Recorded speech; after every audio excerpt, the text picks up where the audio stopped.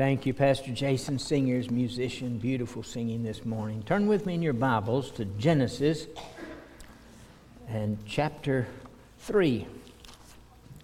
Now, last year we went through Genesis chapter by chapter, and some chapters verse by verse. This is one of those chapters we went through verse by verse. So we're not going to repeat that this morning, but I'm thinking really of just Eve herself and how this passage speaks about her. So we want to think about Eve in this great passage. Look at, you see the text up there, Genesis 3:20. Look at it with me. Keep your Bibles open. We'll look around at other verses as well. But look at verse 20. And Adam called his wife's name Eve, because she was the mother of all living. Think about that. She was the first mother. She was called the mother of all the living. All of us came from her originally. Pretty remarkable when you think about it. You know, Dr. Miller in his series on origins on Wednesday nights, he emphasized there's really only one race, and that's the human race. We all came from Adam and Eve. So Eve is the mother of all living. Pray with me, please. Father, thank you for our time together. Speak to us now, we pray in Christ's name. Amen. Amen.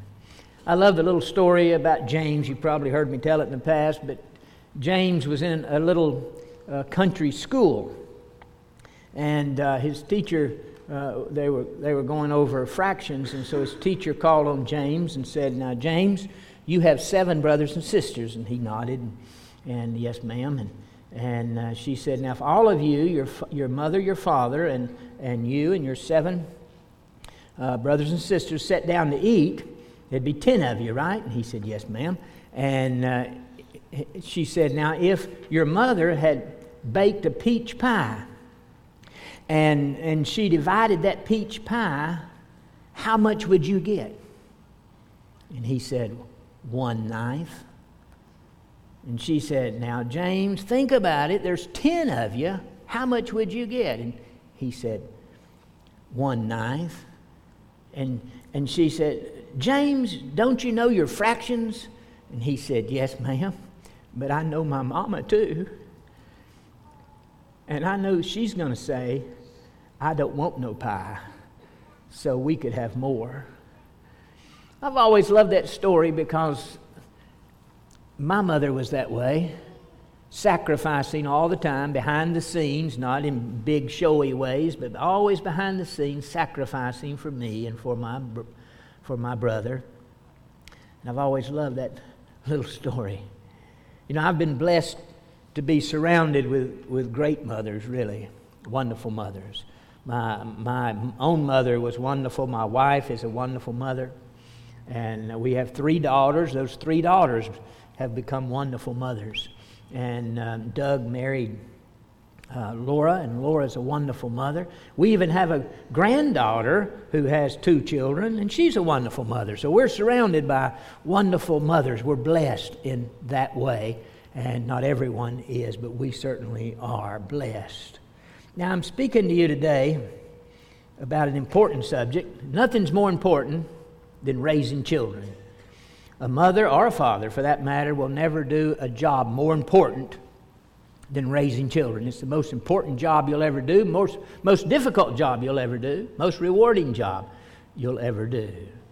So I'm speaking today to mothers, yes, but I'm speaking to all of us.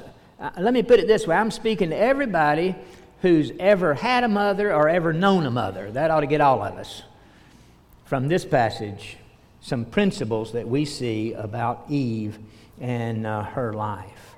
Well, with that said, look up at your screen for a moment and let's think about it like this. Eve knew, she experienced, she knew the disappointment of failure.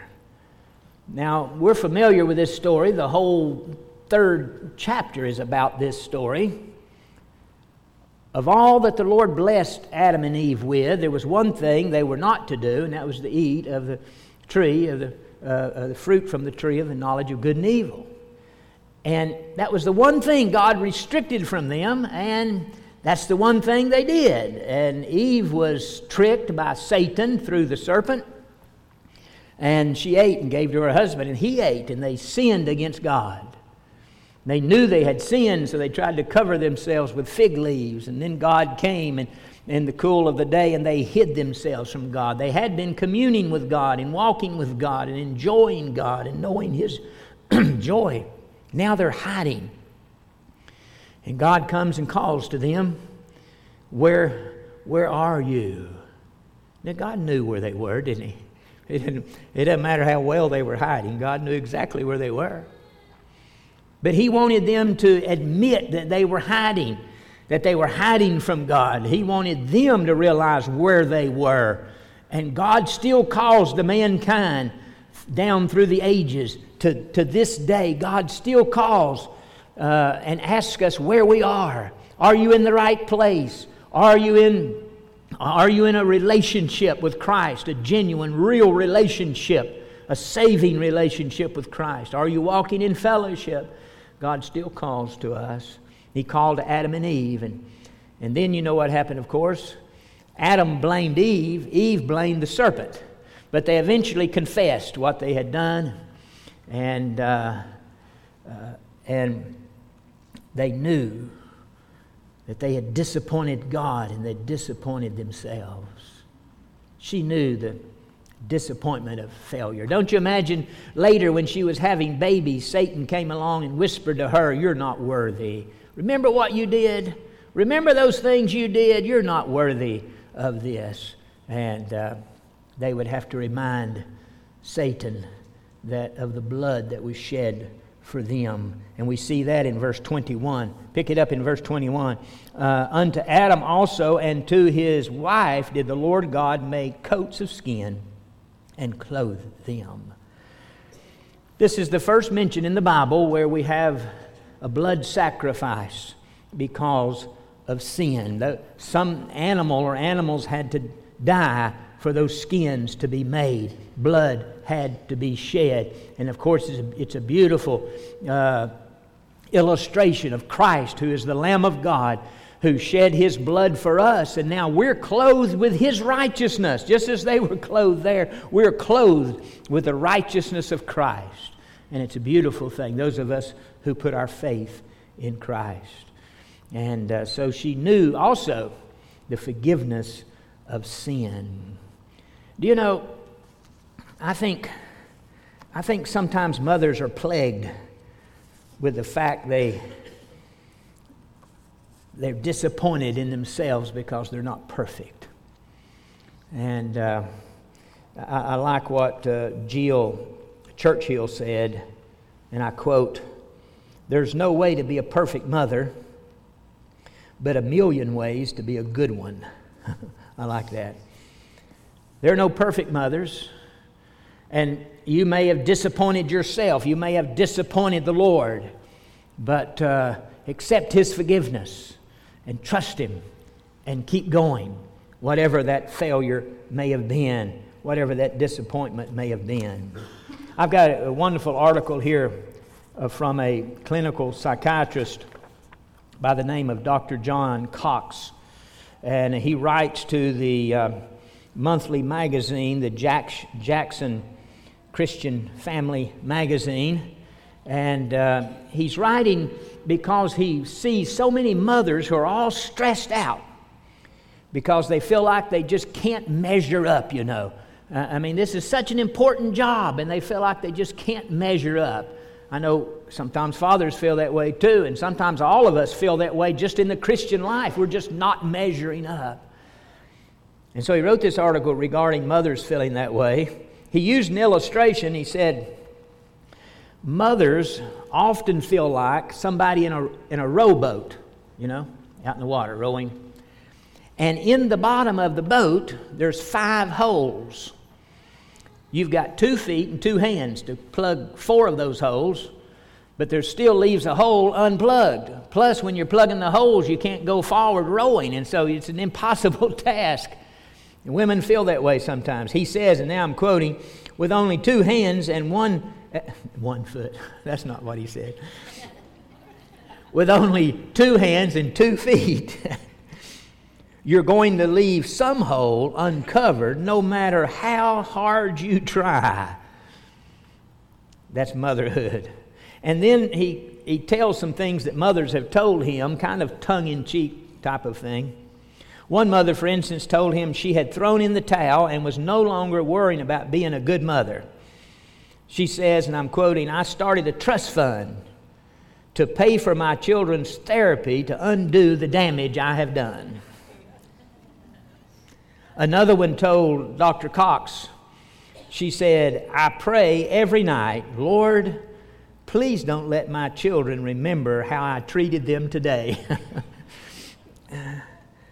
Another mother says she was right on the edge. And she said, "I've taken up pottery making so that I'll have a hobby when my family sends me to the mental institution."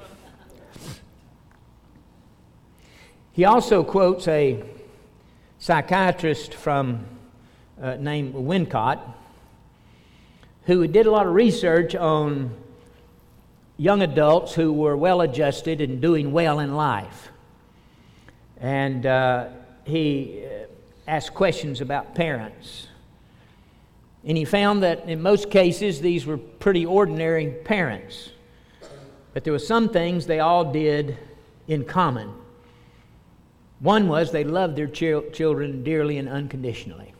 Secondly, they took them to church regularly. And thirdly, they disciplined them in some way or another. And then fourthly, when they did make mistakes, they apologized. And he coined the phrase, these are not perfect parents. He didn't even want to use the term good parents. He coined the phrase good enough parents. They were loving, and they brought them to church. They did the best they could, and they were good enough, and God used them to make something wonderful out of their children. He concludes like this: maybe the nicest Mother's Day gift you can give to them, mothers, is the freedom to not be perfect. Just be good enough. So, Eve knew what it was like to be disappointed in herself, to be disappointed in her own failure. Mothers aren't perfect, are they? Just like dads and just like children, boys and girls. None of us are perfect. Well, she also knew the joy of having a child. Look back at your screen for a moment. Secondly, she knew the joy of having a child. Look at chapter 4 and verse 1 and 2. And Adam knew Eve, that is, knew is a euphemism for sexual activity.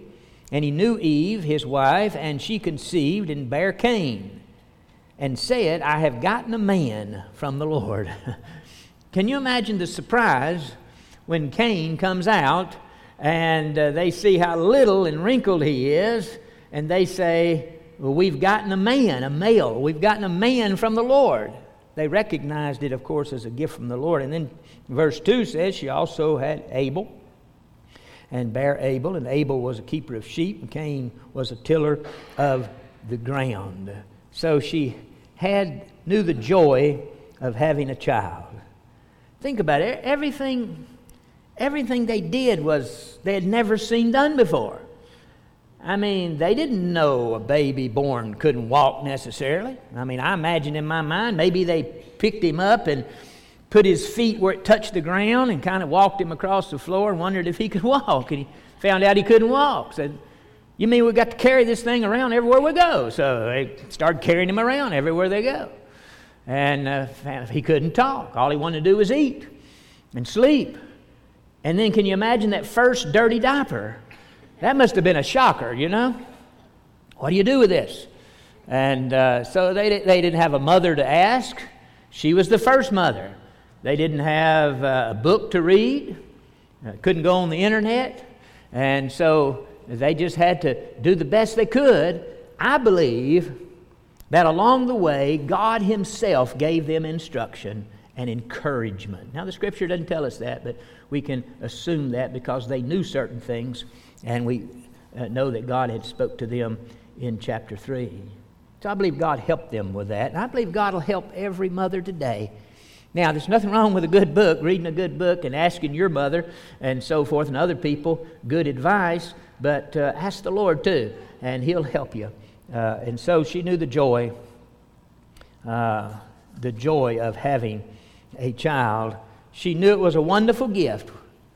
We've gotten a man from the Lord. And then they watched him grow up, take his first step, and say his first word, and their hearts were filled with joy.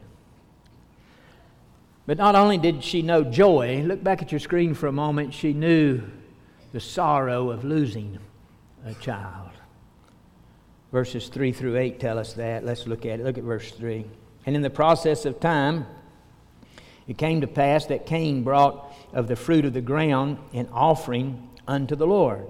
And Abel, he also brought an offering, brought the firstling of his flock and of the fat thereof. And the Lord had respect unto Abel and to his offering, but unto Cain and to his offering he had not respect. And Cain was very wroth. He was angry. He was beside himself with anger. And his countenance fell. That is, you could tell by the look on his face he was angry. You could tell by his body language he was angry. And God speaks to him, and the Lord said unto Cain, verse 6, Why art thou wrath, angry, and why is thy countenance fallen? If thou doest well, if you do what I've instructed you to do, shalt thou not be accepted? Of course. And if thou doest not well, sin lieth at the door. The word lieth there can be translated crouches, like an animal crouching right before it springs on its prey. It's personifying sin here as an animal. You know, sin is ready to pounce on all of us. If we give it half a chance, it will pounce on us. Satan is like a roaring lion seeking whom he may devour. And so, sin is crouching at the door. And then notice it says, and unto thee shall be his desire, and thou shalt rule over him, or thou must rule over him. If not, he will rule over you, is the idea in the text. So sin is about to spring on him. Now we see in this passage the two paths of man. We see God's path, and that is the path of a blood sacrifice. Abel brought a blood sacrifice to worship God. And in Cain, we see the way of man instead of the way of God. We see the way of man. He brought the works of his hands. And those two ways still exist today. You can try to approach God through the blood of Christ, or you can try to approach God through your own good works and good deeds and so forth. The New Testament makes it eternally clear that no man can come to God by his works. But men continue to do so because it seems right. It feels right, and it's what I can do. But there must be a blood sacrifice. And so Cain was angry when God didn't accept him because his work, the work of his hands, it just seemed right. It felt right. It felt good to offer God the works of his hands, but God rejected them. Now, some people have said that in the law, you could also offer fruit offerings, of course, and offerings from what you've taken from the ground. That is true, but the law had not been given here. They try to say that it wasn't because one was blood and one wasn't. They try to say it was because of attitude. But the revelation they had was an animal had to die for Adam and Eve to be covered. And so apparently God had given them instruction now to bring a blood sacrifice. But Cain came his own way. And so man's been coming his own way ever since. Be sure you've come through the blood. Be sure you've trusted Christ and Christ alone. And let His blood cleanse you from your sin. And so then, you know the rest of the story. Verse 8, and Cain talked with Abel his brother, and it came to pass that while they were in a field, Cain rose up against Abel his brother and slew him. And the Lord said unto Cain, Where is Abel thy brother? And he said, I know not. Am I my brother's keeper?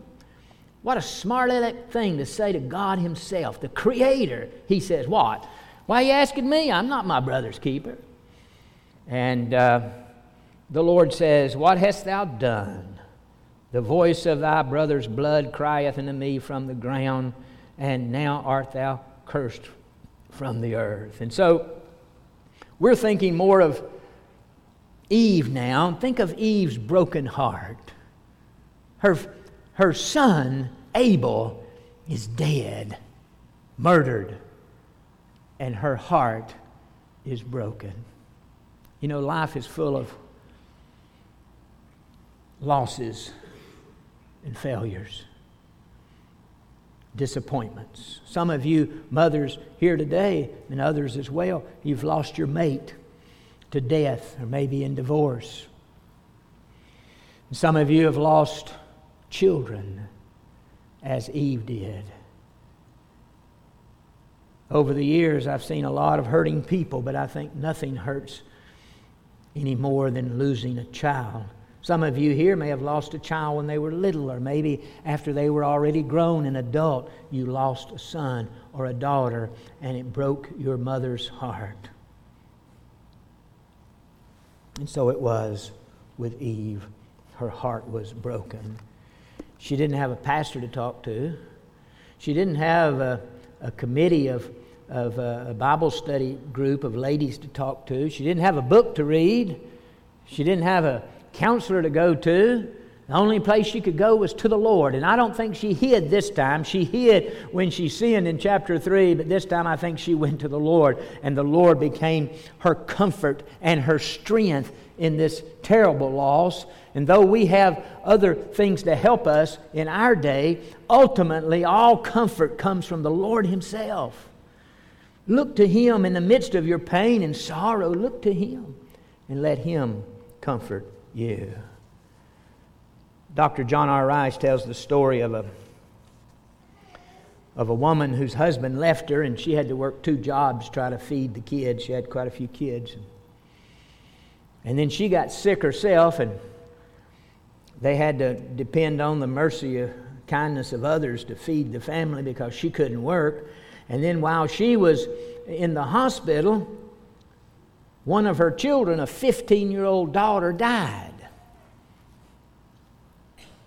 Dr. John R. Rice said he was asked to conduct the funeral, and so he goes to visit this lady. He said he dreaded the visit because she had been through so much, lost her husband, lost her own health, lost her 15-year-old daughter, didn't have money to feed her children, and it was so tragic. And when he went to her and saw her in the hospital, through her tears, she welcomed him and said to him, and I'm quoting now, she said, Brother Rice, Jesus said, I will not leave you comfortless.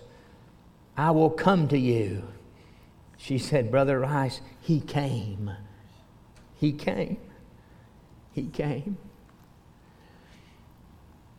Only Jesus can mend a broken heart, but He can, and He can comfort, and He can strengthen.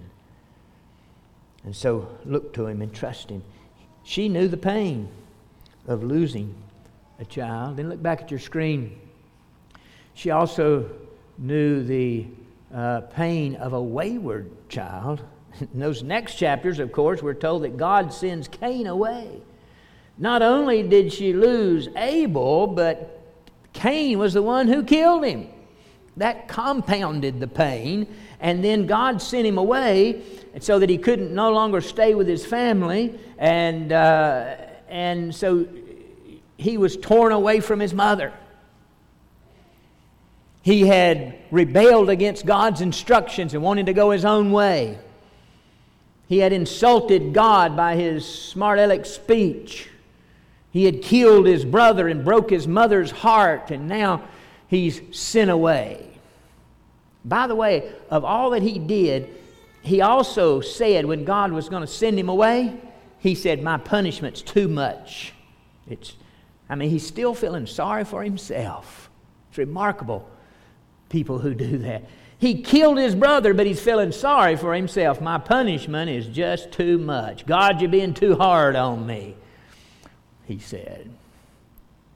But it broke his mother's heart. Wayward children break a mother's heart, and a father's heart as well. And she knew this pain of her own son and his sin and being separated from him. You know, there is a philosophy in the land, and you even hear it said sometimes, there are no bad children, just bad parents. So you blame everything a child does on the parents.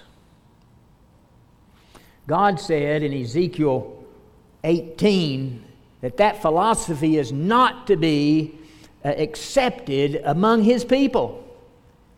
He said a son will bear his own sin, and the mother and father will not bear the sin. So God says that philosophy is not true.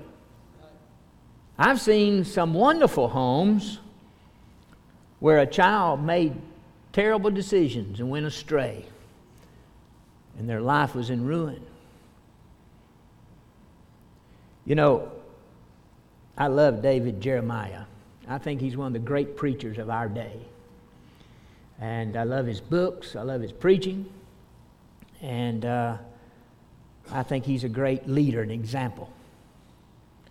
He tells in one of his books about his daughter Jan. He was pastoring a large church, and in that church there was a school system, and his daughter Jan was in the high school part of that church. And he got a call while he was driving one day, and the principal of the high school said they found his daughter was at school and was in possession of cocaine. He was devastated. His wife was devastated. She was suspended from school, and they worked with her. Over a period of time, she promised, that she would do better, and over a period of time, she went back to school, but was in trouble again, drugs again. She was suspended again. David Jeremiah said it was the most difficult time he and his wife had ever gone through in their life and in their ministry. He tells in detail about the day when they had decided to send her to a girls' group home. She didn't want to go, and it broke their heart to make her go, but they insisted, and he tells about the tears they shed when she was leaving the home and going to this group home. And then he entertained the idea that maybe he should resign the church and drop out of the ministry because, the Scripture talks about one of the qualifications for a pastor is that his children are in line. And so he thought about dropping out, but he waited, and God, of course, has used him all around the world in a tremendous way. The good news is that she did recover and is serving the Lord and doing well and happy in life and so forth, but that was a terribly difficult time. She came from one of the best homes, that you could possibly come from, but she made foolish decisions herself and broke her mother's heart and broke her father's heart. Don't break your parents' heart. And then one more thing, and that is she knew the blessing of a godly child. Now, Abel had been a godly child, but he was gone now. But look at the last part of chapter 4, verse 25. And Adam knew his wife again, and she bare a son, and called his name Seth. For God, said she, hath appointed me another seed instead of Abel, whom Cain slew. And to Seth, to him also there was born a son, and he called his name Enos. Then began men to call upon the name of the Lord. So Seth had a godly line coming from him, people who called on the Lord and knew the Lord. And Cain, of course, bore children, and it was an ungodly line. Those who didn't listen to the Lord, and those who went their own way and wanted to go their own way. And there's still those two divisions in mankind today. People who are willing to come God's way, and people who want to come their own way. And so she knew the blessing of this godly child. Can you imagine? Both of her boys were gone. One was dead, one was sent away. She had no children now, and here comes this third boy. And he grows up, and they must have laughed together and had a wonderful time, and she taught them all the things God had taught her and Adam, and they spent their life together in a wonderful way. Now, Eve is in heaven with Abel and with Seth, and they're still rejoicing. They're still laughing.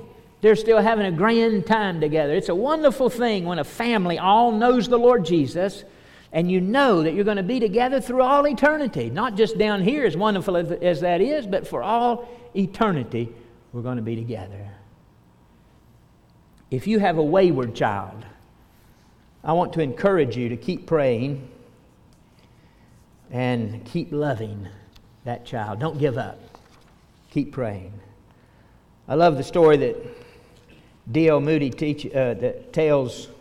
told of a woman who lived in Scotland, and her grown daughter left home and went to Glasgow and lived a wicked and sinful life, living on the streets. And she never gave up praying, though. She kept praying. The years went by, and she kept praying. She tried to find her daughter, but she was almost impossible to find in this big city. And then she got the idea that she would take a picture of her face and make copies of it, and she would write 2 words. I'm talking about the picture of the mother's face, not the daughter, the mother's face. And the 2 words were, "Come home." And she made copies of those, and she put them up in all of the rescue missions and homeless shelters and places where people on the street congregated. And sure enough, eventually, time went by, and eventually that young woman, can you imagine her surprise when she looks up and seen her mother, the mother who had looked at her and looked into her eyes when she was a child and took care of her. A mother's picture is on the wall. 2 words, "Come home." That daughter said, it only had 2 words, "Come home," but it said to me, "I still love you, and I want you. I forgive you." And she went home. Their fellowship was restored, and they loved each other and cared for each other from that time on. Don't give up. Keep praying. Keep loving. God answers prayer.